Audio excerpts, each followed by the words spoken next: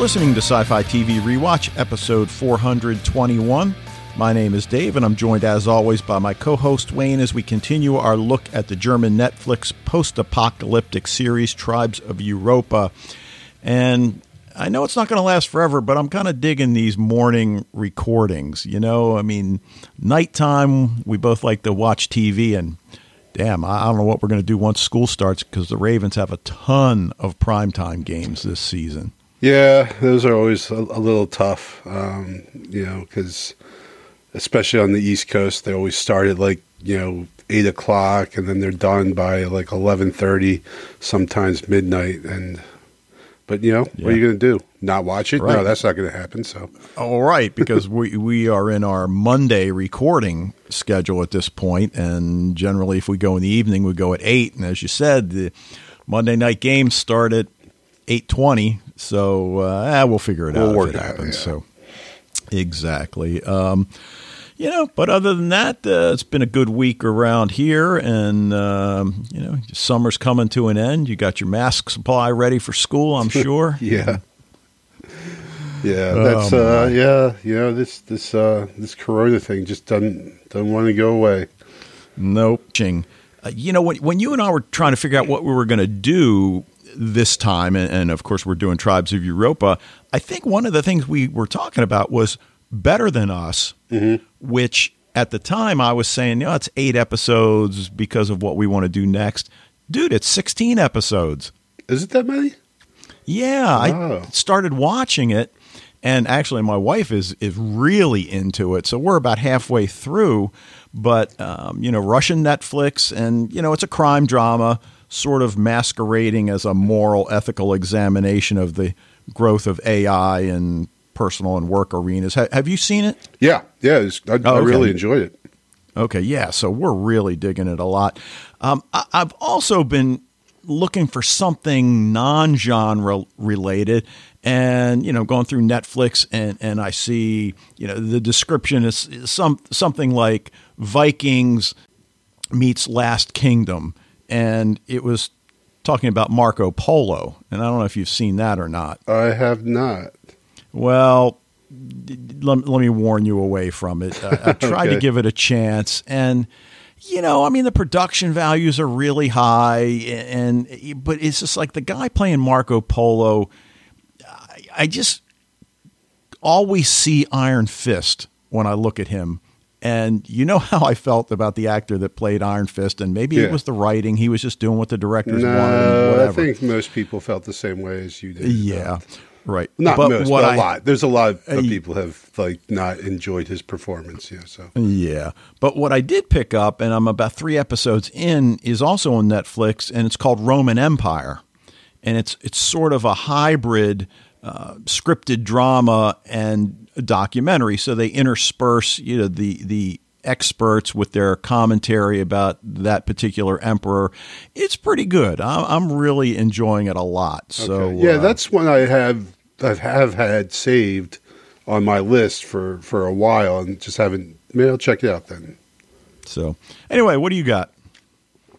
Well, just the other day was the theatrical and HBO release of I think it's The Suicide Squad, which is James Gunn, who did the Guardians of the Galaxy movies, had went back and took on. Now, there was a Suicide Squad, the first movie came out, I think maybe 5 years ago, something like that.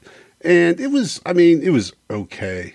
But this one was absolutely fantastic. It was so good. Up there really as far as in my estimation of superhero movies, DC and Marvel both. Just really very good, very funny, satiric, tongue in cheek a lot of times, and the action is pretty good, but always with this kind of I don't know. I guess I like it for the same way I like Deadpool, because a lot of the humor is just this kind of messed up humor. They do something terrible, and it's just I don't know. So anyway, I like Suicide Squad. But while I'm on HBO and talking about DC HBO productions, I'm gonna throw something out there. I don't know how this is gonna go over with the general public, but I'm just gonna kind of say it, and I'm gonna kind of qualify it, but I'm gonna say that I think that the DC universe television shows, and especially, well, I guess really there's only just the two of them, Doom Patrol and Titans. I'm gonna go out there that they are better than the Marvel television productions. Wow, that is a bold statement. I'm throwing that out there, David. And I still haven't seen Titans, and I've had a lot of people, including you, tell me I need to check that out. So we'll do that. Yeah, I put it off for a while because I don't know, somewhere I thought I'd seen or heard that there was people threw shade at it, said it wasn't that good, and I just decided, I'm going to go ahead and watch it, and I love it. It is so good. In some places, because again, you got your criticism of some of the CW shows where it's just like a bunch of good-looking young people being good-looking young people. I think sometimes it does kind of fall into that kind of soap opera-y type trap, but for the most part, it is just excellent. And Doom Patrol, I've talked about before, how incredible that was. So that is not to say that the Marvel shows are not good. They are great as well. But just I have been really impressed. So it's just funny because the DC movies, to my mind, and to many people's minds, haven't really lived up to expectations. Well, of course, the Marvel movies have been, absolutely amazing. But yet in the television, category, I really think DC is definitely at least up there with those other ones. If not, like I said, especially Doom Patrol, I think might be even a little bit better than Titans, and probably better than at least two of the three Marvel shows. So, Okay. My opinion, maybe. Okay. Well, that sounds good. I mean, I've seen Doom Patrol, and I liked it. I won't say I loved it, but I did certainly enjoy that. So, and I'm not going to tell you anything specific now. It's going to be a couple of weeks before I throw this out there at you, but I've got a bold suggestion / offer for you. Oh, okay. And I'm just going to leave it at that. And all right. All right. We'll I'm get to that in a intrigued. couple of weeks. Okay. Because I'm thinking I might want to do it on the air live. So. Okay, cool. All right. All right, good. Well, you want to get to some Tribes of Europa? Yeah, might as well. I mean, that's what everyone is expecting us after 8 minutes to talk about. Exactly. Except for Scott. He likes our opening banter because he's not usually watching the shows we're talking about. Right, but episode 2, season 1, chapter 2. And one of the first things that strikes me about this episode is how short it is, only 38 minutes. Yeah, it's super short. And a lot of these foreign Netflix shows, you look at the episode and it says 48 minutes, and then it's done at 38, and it's like they've got a boatload of credits at the end. Yeah. Like, oh my God, you've got like the number of people you've got working on this show would be more than the population of Delaware. But all the episodes are relatively short. So what you've got in Tribes of Europa is like a 4-hour movie or two-hour movies, which, for me is fine. This one was written by Benjamin Seiler. Up into 40-minute. That's what I mean. Yeah. Written by Benjamin Seiler, Jane Burbach, and Philip Koch, who also they wrote episodes 2 through 6 together. Directed by Philip Koch, and as we said, it dropped on February 19th, 2021. So, just a couple of points before we get into the main discussion. And Fred brings this up in his feedback, and I think it might have been one of his wife's comments. Why hasn't more technology been rebuilt? Because we're, like 45, I forgot, I've got my notes somewhere, 45 years after Black October, or I'm sorry, Black December. But it made me think about the show Revolution. Did you watch Revolution? Yeah. Okay, and in that, the premise was that there was a global blackout that basically returned society to almost the pre-industrial stage. Except, as I recall, they did have steam engines working, and at some point, I think we had a scene where there was a jet that flew overhead, a fighter jet of some sort. But it still begs the question for either show. We've got the information there. Why haven't things been rebuilt? Like Fred's wife, I think, brought up the idea of gasoline and petrol in general for automobiles and where are they getting it? Yeah. And again, I understand that refining petroleum is a complicated process, but it's not like everybody that has that knowledge is dead, I wouldn't think. And you've got the means to rebuild. So I guess I've got to believe that somewhere petroleum is being processed, and whether the different tribes are trading with each other, because we do learn that the Crimsons trade protection for goods. Mm-hmm. So whether there's an unnamed tribe out there somewhere producing petroleum and selling it, don't know. But well, yeah, that was a great point that Fred and his wife brought up. And I actually did look up like where the oil reserves are in Europe, because especially if like those pipelines are shut down, where do you get the oil from in the first place? And the answer for most of Europe is pretty much nowhere. Like, because Russia is by far has the largest number of oil reserves. I think there's some in Kazakhstan too, and then it really drops down after that. I think Norway is kind of up there, but their reserves are much smaller. So, part of the problem would be exactly where, not just how do you produce the oil, but where would you get it from? Because, Europe mostly imports their oil from, I think Russia and the U.S. and in the Middle East, right?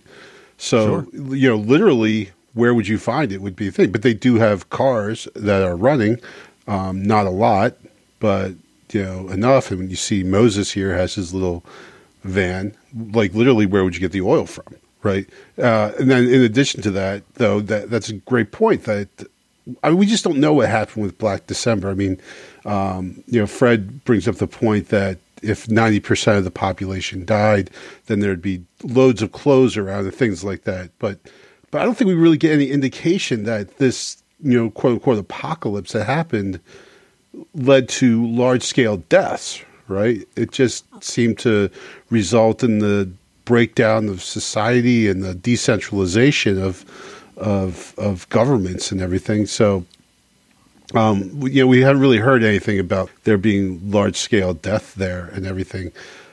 Though, I mean, obviously, you would assume that something like called Black December would probably result in a number of deaths. But so, Well, it could, because what you're kind of talking about is some sort of viral catastrophe that would kill that significant part of the population, like in 12 Monkeys, for instance.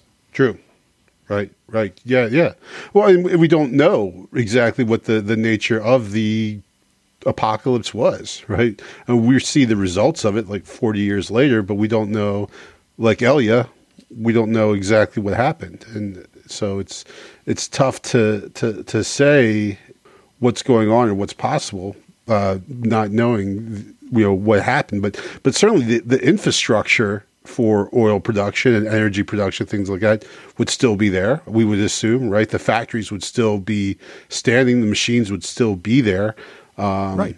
Like you said, maybe the problem is just not having the people who know how to run it, or not having the resources to I mean, it's not like you can just walk into a nuclear plant and flick a switch and all of a sudden you got power, right? But there is power. We see in this city, there's lights in the city, there's cars, there's industry, so there's something that's going on. Well, right, and certainly we've learned over the past year or so that computers operate a lot of this infrastructure. So if the internet came down, then I would certainly think a lot of these industries would be paralyzed as well. The question again would be, well, why didn't you just do whatever it takes to get it back up again? So, we will see. As you said, we haven't really learned that. I think, Dave, you mentioned you mentioned the internet, I think I know what happened here. It was TikTok. TikTok took down all of human society. Nothing good comes of social media. Right. So anyway, you mentioned Elia, and, he's a character that it's easy to dislike, at least for me, but you got to give Elia some credit. I mean, he is brave. He's on his own. He's protecting this cube. But I guess the question I have is, what makes him think the cube is broken and needs repair? Because all I remember seeing is the pilot, putting it up to his own eye, which, I guess activating it, holding it up to Elia's eye that, okay, you're the new user, and sends him on his way. Yeah, it seemed to be working fine then, right? Right. And we're watching him in the workshop trying to pry it open. I'm thinking, like, dude, stop. What the heck are you doing? Which then goes back to, like we were just talking about, the technology. Well, obviously the Atlanteans have whatever's needed to power a hover jet. And I'm guessing that's not the only hover jet they have. Sure. So the other thing about this episode, and it really breaks down with the three siblings, and we don't spend a whole lot of time with Keanu, but in that segment, too damn much walking with the prisoners and not enough action for my taste, given that you've only got 6 episodes and they're short, as we mentioned. Right. But I think that's part of, I mean, you can't not notice like the Holocaust overtones here in the Holocaust imagery, right? It's Absolutely. everywhere, and so they're really playing that up to obviously equate the crows with like the ultimate evil here. Like Yes. we're not to feel any kind of sympathy for the crows. Like these guys are on level with the Nazis, But there's like the prisoners, people being yelled at. They're just throwing randomly clothes. Put these on. People dying of poisonous gas. I mean, just there's so many things in there, and like I said, I mean, I think obviously to really vilify those crows.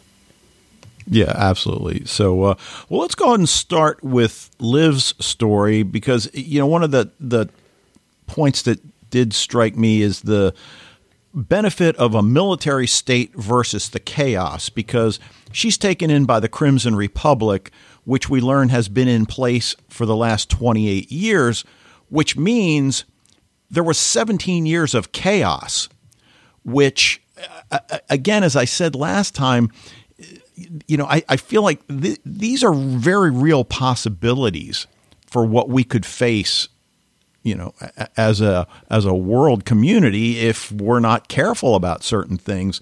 But, they knock her out at the end of the last episode, which reminded me of the episode in Dark when, Jonas finds himself in the future, welcome to the future, and then rifle butt to the forehead. Right.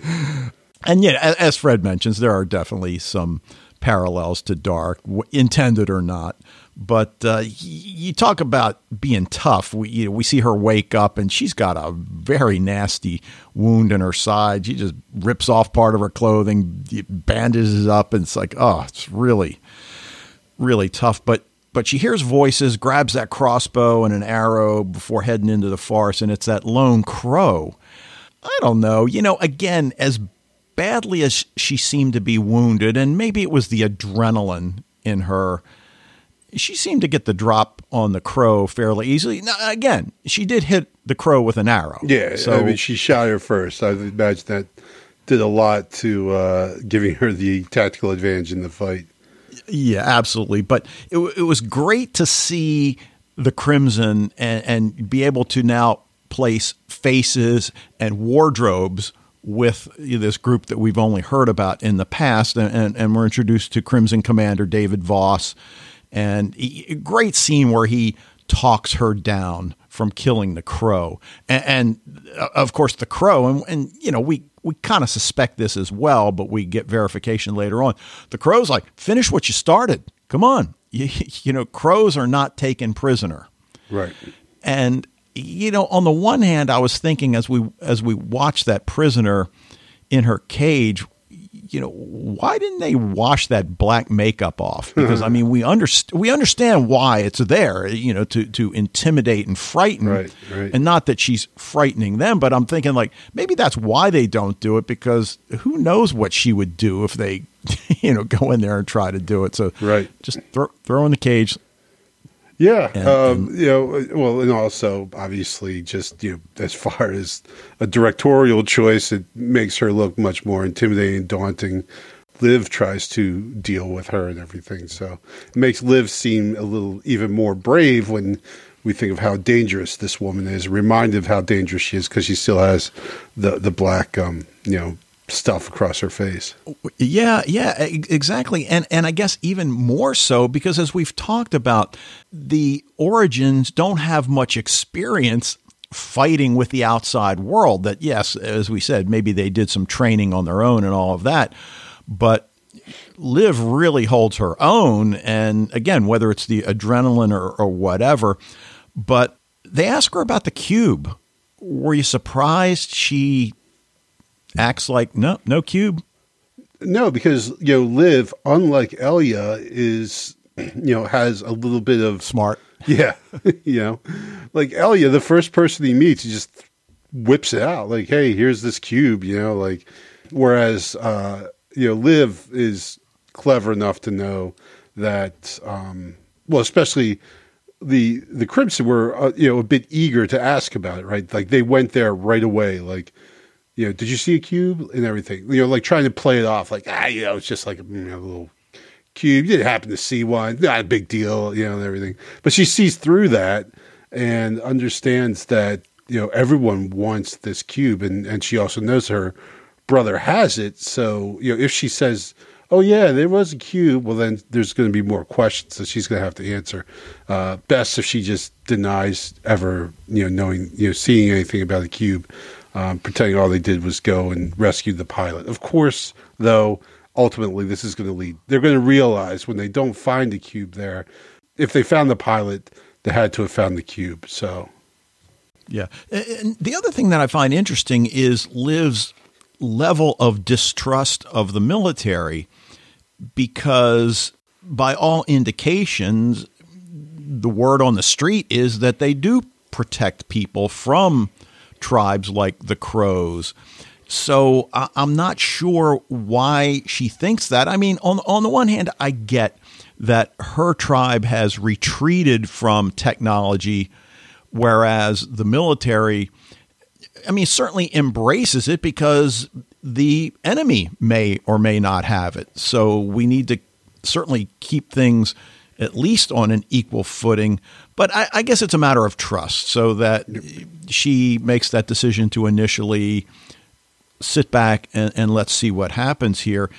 And again, her naivete, I guess, comes front and center when she says, look, just let me go. I'm going to go into Braytok and get my family. And they're like, no, you're not. It doesn't work like that. Yeah. Well, there's a couple things about the Crimson. I think Liv is justifiably suspicious of them. As she points out, it's like they're not really in it for some altruistic reason, right? They're not here to make things. They're there for their own survival and their own betterment, their own success, I guess, whatever. They couch that in terms of we're helping protect the tribes around us, but as you said, that protection comes at a cost, right? And these guys have an agenda for sure. As Liv points out, like you're just a military state, and those are shades of Europe in the 20th century that we know what happens with build up of military states and everything. So yeah, so I was kind of with her a little bit. I mean, granted, these guys definitely seem better than the Crows, right? They're certainly a lot nicer. They're not going around killing people so far as we've seen, but I also kind of I understood her distrust as well. Yeah, absolutely. And the Mike Duncan in me couldn't help but think about the Roman Empire, because as she's told, Camp Arenberg is the last outpost of the Republic before Crow territory.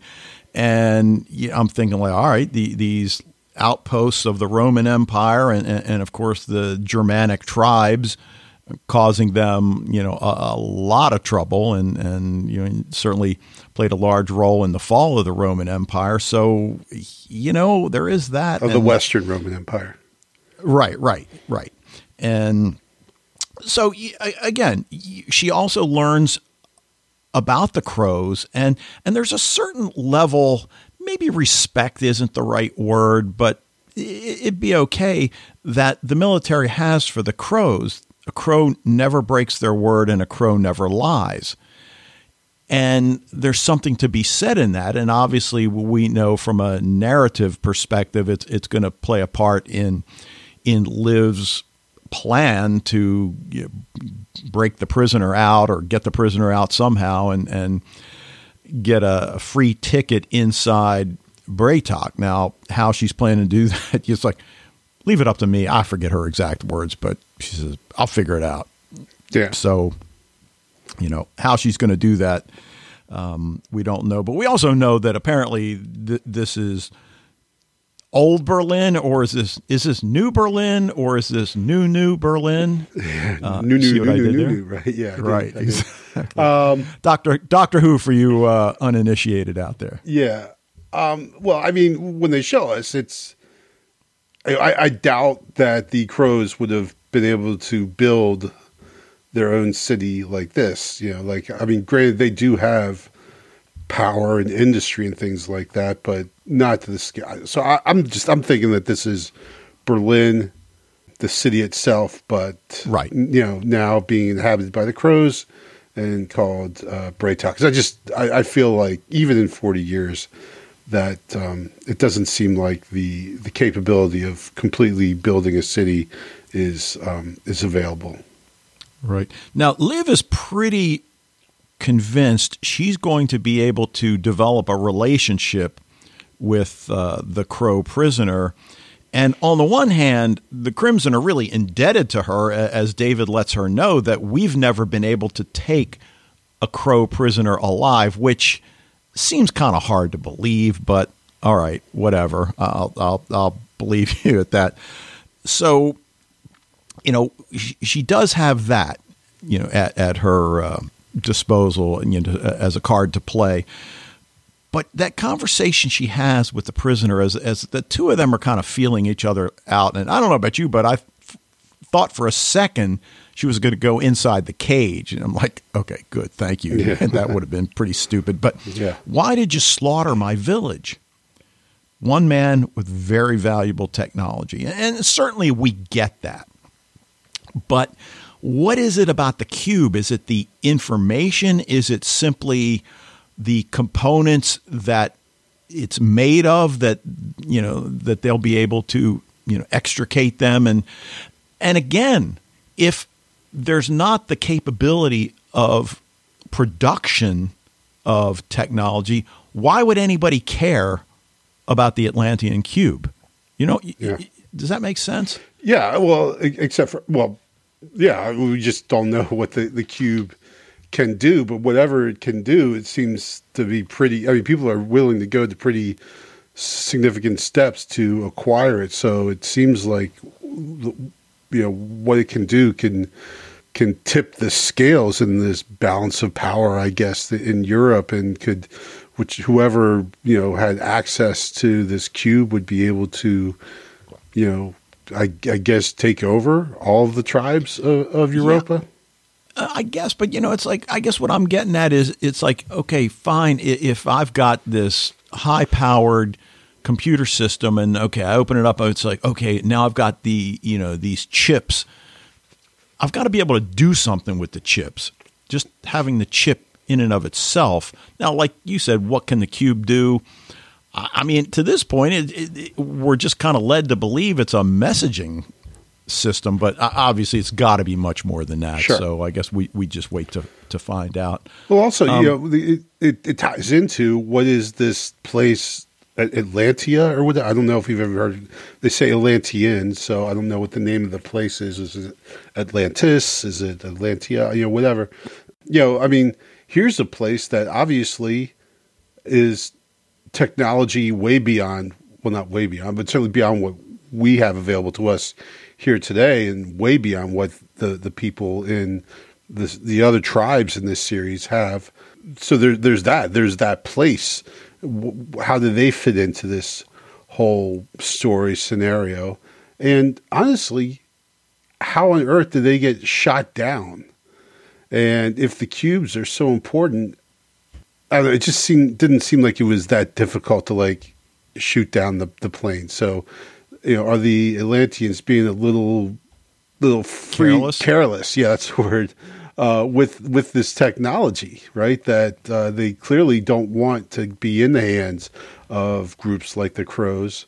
Yet they're still flying around where they can get shot down and everything like that.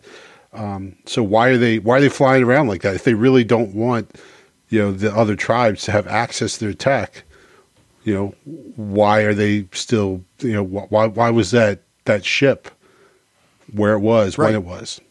Right, exactly, because we get the idea that this pilot is taking a message from point A to point B, which then leads us to believe that wireless communication systems or even wired communication systems must be problematic.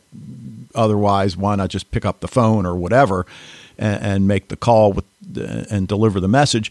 But like you said, are you not aware of what kind of weaponry the Crows have? You couldn't have flown higher to avoid, the gunfire or whatever, because we don't get the idea that the Crows have surface-to-air missiles, for instance, at least that we've seen so far. Yeah, so, but they must. We can't. They're not going to try and have us believe that someone shot a ship down with a freaking gun. Like, come on. Well, they showed the bullet holes in the craft. That's true too. Yeah. So I don't know, but we get some great visuals also. David and Liv are looking down from that tower, and she points out it's the first time she's ever seen the forest from this viewpoint, which is interesting. This is where she lays out basically the basics of her plan, that the Crow thinks I can get her out, and now she's got to sell her plan to David. And again, Liv is smart. She's like, look, we both want the same thing. You want to get into the Crow compound just as well as I do, albeit for different reasons. So there's really no reason not to help her. They show her the map, and it does look fairly daunting, but as she's told, the only way to get in is either as, a Crow or a slave. So, Liv, again, might be a little naive thinking that she can trade the Crow prisoner, however high-ranking she may be, for all of those slaves. That just doesn't seem like a deal the Crows are going to be willing to make. I would think they'll just say, kill her. Yeah. The slaves back. That's definitely the point where her plan seems to break down a little bit. I'm kind of, okay, well, all right, yeah, you get the Crimson to let you go, because this lady's going to show you how you can sneak into Berlin, or Breitag, I guess I should call it. Then at that point, your plan is to trade her for a bunch of, like, okay, I feel like that's going to require like a level of interaction with the Crow hierarchy that's probably not going to be great for you. Whereas if the plan was just like sneak in and then try and get her brother and father out by stealthy devices, then okay, that I could maybe understand a little bit better. Yeah. So, and then we get that final shot where Liv's looking down from a tower, and Fred mentions the music that's playing and gives a few snippets of it in his feedback. And just really a powerful visual, and the music in conjunction with it. And I'm thinking the whole time, it's like, I know this song. They used it in an episode of Lucifer in much the same way, over visual images of really powerful sequences that played a great role in that episode. We mentioned Keanu and his father taken prisoner by the Crows, and that opening scene where they're led through the street. And we hear the term Volniks, and I think even one of the crows lets us know, no, that's just our word for slaves. And they make no bones about reinforcing the idea that you are slaves. Mm-hmm. And that's that. But like you mentioned, the buildings, and I think you're absolutely correct that this is the Berlin that we know just 75 years later. We see broken windows, broken buildings, moss growing on the sides of a lot of them. But they get to the inside of the compound, and Keanu's father is recognized as the tribal leader, taken to the Capitan, although we don't see that meeting. I assume we'll get to that later. But then they're all put on a bus, driven away. We see him given that uniform, and you made the connection to the Holocaust, which I think is certainly unmistakable. But that line, you will produce what we consume. So what the heck is wolk, W-O-L-K? Food of some sort, I guess, at this point? Yeah, produce what we consume. Yeah, well, like Fred, says it could either be like, food or potentially the drugs that they use. But I mean, or beer, or beer, right? Yeah, I mean, we are in Germany. It is Germany for crying out loud. Yeah, so, but I mean, or is it like power, energy? That's kind of vague, like what we consume. That could mean a lot of different things, basically. But yeah, I mean, like Fred raises a point that because they work with this gas that's poisonous that kills you in 3 months. So what could they be producing with that? Well, I mean, he says maybe the drugs. I would maybe tend to go with some kind of energy source or power then. Oh, okay. And then, of course, Elia is on the run with Moses. And, I mentioned a couple weeks ago a character that we all know and love. And, of course, that's Oliver Masucci from Dark playing Moses. And just the complete opposite of his character in Dark. But he does a lot of comedy, though. Like, I mean, obviously not in Dark, not even a little bit. His character of Ulrich in Dark is not funny, even a little bit. But Oliver Masucci has played other funny, like I can't remember the name of the movie, but he's plays like Hitler finds himself in the modern world, and like he's kind of going around. And I watched like the first half hour. He's a very, very gifted comic actor, as we see here. Yeah, absolutely. And, we've talked about the language, and when they first meet, he speaks English to him, and then he asks Elia if he's German, and once Elia nods, then he starts speaking German. But again, the back and forth between German and English, again, Fred's going to get mad that I brought it up again. No, I know he's not, but it's amazing to me in a good way that this kind of dialogue and language usage is common in Europe, apparently. So, especially in this Europe, we see whenever two people who are unfamiliar with one another meet, they defer to English right away. So again, we had talked about this last week. What does that mean? Does that mean? Well, obviously, it means that even though the distances between like where the Origines are and the Crimson and the Crows, it's not like super long distances, but yet there must be enough isolation between the tribes that either A, as we talked about, maybe just, migration occurring and people from different countries of Europe, as we know, migrate in different places, or that over the last 40 some years that these tribes in their isolation have developed different dialects and languages that now even like what would have at one time been standard German might be very different from one tribe to the next. They might speak different dialects of it that requires people to still speak in English. So yeah, I mean, it goes beyond what we like in Ragnarok, where they would just say like, a word or a phrase in English, where now we see that, the use of English is almost defines relationships between two different people or tribes. Well, the one that I found fascinating, I believe it was when Liv was being led around by the corporal, the guy with the white eye makeup on, and they were going back and forth. They would have a sentence in German and then a sentence in English, and again, I just find that fascinating. But the other thing I find fascinating is when Elia shows Moses the cube, and he recognizes it, holy fucking Mary, and recognizes it, as he says, a real Atlantean cube, which then leads us to think that, well, he's clearly seen a real Atlantean cube before. Yeah. Otherwise, how would he know, A, what it is, and B, that it's legitimate? So, whether he can repair it, well, as he says toward the end of the episode, I can't repair it, but I know someone who can. And of course, that's the journey on which he and Elia are now on.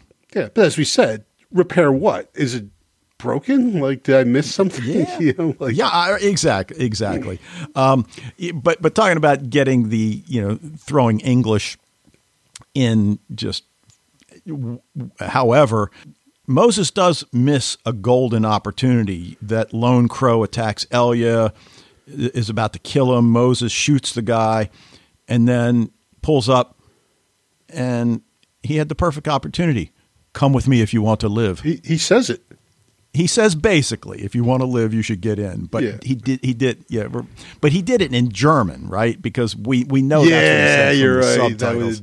So it was a perfect time to use that that line. But whatever. I still was a nice nod to. Yeah, absolutely. And also the music there was very Terminator-esque music. Yes. There, like the big bass note and everything that. And as they drive out, and everything. So yeah, you're right. That they did miss a point to say that exactly in English, like they do say in all the Terminator movies. Good point. Yeah, but as Liv is trying to develop trust not only with the Crimsons and David in particular, but also the prisoner that's key to her plan. That's kind of what Elia's got going on with Moses. I mean, Moses steals the cube, and why he turns around, I guess we're to believe that Moses really is a good guy after all, and he couldn't, with a good conscience, leave the kid behind and stealing. So, he does come back. I mean, it's not normal for me to steal, he says, and offers to get it repaired. We'll split the profit 50-50. Nope. All right, get out. I love it. And then just that line, let our journey begin. And we will see how long their journey lasts, but clearly he's got some great driving music going as they head down the dirt road. And, a really good episode. I was okay with it being 38 minutes. They got a lot of information in, but only 4 episodes to go and miles to go before we sleep. So yeah. All right. Well, and also else? Moses is just obviously immediately got to be a fan favorite character. Right away my favorite character in this story. He's not 100% good, not 100% bad. He has an untrustworthy side to him, but also it seems like is a decent person. So. And Oliver Masucci, that's all we got to say about that, All right. Anything else? I don't think so. We get a little bit more, I was, I guess, okay with the conversation between Liv and the soldier, where basically we find out the geopolitical situation all around them and everything. I've said many times, I sort of prefer those things to be done visually. In a voiceover. Right. But at least it wasn't a voiceover. It was just barely above it when you have this kind of unrealistic conversation that's just meant to get the viewer information and everything. But I guess I was okay with that. But again, we see that there are these tribes and actually, as Moses says to Elia the same thing. You go that way, you're going to run in this tribe. You go this way, you're running this tribe. Like, oh, be careful to avoid this place. So we just see that you a couple miles distance in any direction is going to lead you to a vastly different place than where you are right now. Anything else? I think that's about it. Okay. Oh, well, just at the end with all of them looking at their tattoo. I thought it was kind of a nice little shot at the end where they show absolutely. Elia and Keanu and Liv all looking at their Origines tattoo. Yep, with that music playing. Yeah. So, all right, well, let's hear what Fred's got for us, and we'll be right back.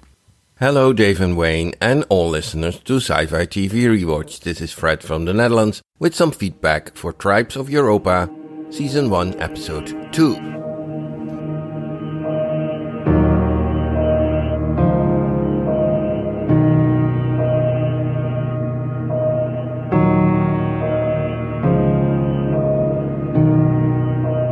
Coming back to last week's podcast, Wayne was talking about that he thought that it was strange that Elia knew something about the technology which was before or after Black December, and that he recognized that the plane with which the Atlantean pilot crashed in the forest of the Origines.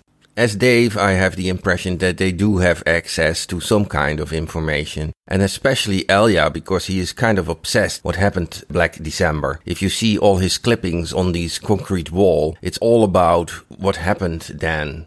And this is actually also one of the first things he asks the Atlantean pilot. Do you know what happened Black December? And then the pilot says, if you help me, you will know the answers. So a kid with this obsession probably does know some stuff. Second theme I want to discuss is the world building, and this is actually feedback that is coming from my wife. You were very enthusiastic about the world building, but she started to ask all kinds of questions in the sense of that if this society is divided into tribes, how is the big production of stuff like petrol, clothes, etc., handled if there is not a central government that takes care of these main productions, steel, etc.? Of course, they can use all kinds of stored goods, but for instance, my wife looked up how long you can store and keep petrol/gas good. And that's actually only a few months, especially when it's also exposed to air. And we are talking about 45 years after Black December. You also had some questions about the music at the adult initiation ceremony in the forest of Elia. My wife was also discussing that, and I just said they have windmills or they have solar panels or whatever. And one of the answers I also gave, because there was some comment about jeans they were wearing or whatever, the Origines. I said, well, if 90% of the population dies, then the stocks of goods will be very, very big. And you probably can have new goods for 40 years or 100 years, whatever. Although, in this second episode, it's told that there are kind of factories. These crows have so-called walk factories, whatever that may be. And that is where they put the slaves in to work. So some kind of industry is obviously functioning. But we only see that in the second episode. We didn't know that in the first episode. It's said to the slaves that they produce what the crows consume. So it seems to be a kind of food or drugs. We see that they use a kind of inhalator when they attack the Origines village just before battle. I think it's probably drugs, because why would food production be so toxic that if you work in the production process of that you will die within 3-4 months, as Greta tells, Greta is the crow, the captured crow, to live. The Crimson Camp is called Camp Arenberg, and I looked it up. It is a very small village, somewhere halfway between Frankfurt and Hanover, smack in the middle of Germany. This would have been hundreds of miles from Berlin, but it was also said that it was called Camp Arenberg after the name of a person called Arenberg and not the village of Arenberg. And otherwise they could not have walked to Berlin. On the other hand, Bratok Is that a new name for the old Berlin, or is that a kind of new Berlin at another location? If it's really the name for Berlin, then we know they are in a kind of Eastern Germany area. We don't have to worry about relocations because this series is filmed in Croatia anyhow. It's not completely clear if this Northern Alliance is the same as the Atlanteers. Moses talks about it. Oh, I really love this guy, Moses, as a figure. He says to Elia he should trust him, but his face is all over not trustworthy. I think Oliver Masucci plays him very well. And this little moustache doesn't make it any better in the sense of trustworthiness. Falling out like a flare gun, drifting on an empty sea. What the Crimsons do is very wise in the sense of offering protection for goods, and in this way get a kind of alliance as well. The end song, Can You Hear Me by Unsecret, reminds me very much of the type of music used in Dark. I need you to hear me. Okay, that was all for now. Greetings, all the best, till next week. Fred from the Netherlands. But my words don't make a sound. Tell me, can you hear me? Is anybody listening? Obviously, we already talked about a lot of what Fred had in his feedback, but he does mention that inhaler we see the Crows use before going into battle. I'm assuming it's some sort of amphetamine-like drug that just, gears them up even more for the coming battle. Other than that, nothing else makes sense. I mean, there doesn't seem to be any issue with air quality or anything like that. So definitely an upper of that. So yeah, and then he also mentions that we don't really have a good handle yet on the alliances among and between the tribes. So, will we learn that as we go along? Maybe. I mean, obviously, we do learn that the Crimsons are a military unit. I mean, certainly they provide a military state, but it goes back to that earlier question. Are you willing to acknowledge the benefits of a military state versus the chaos that reigned for 17 years after Black December? And, obviously it's an important question that they're going to have to ask. So sure. Anyway, anything else about Fred's feedback? No, I mean, we talked about, as you said, we talked about a lot during the discussion. Okay. So, okay. Fred, thank you. What do you want to go with a grade here? I'm somewhere in the B+, A- area. I don't know if I'm in the A range yet. I think maybe still B+. I can't even explain why. I don't know. I understand. No, I mean, I'm thinking B+ as well.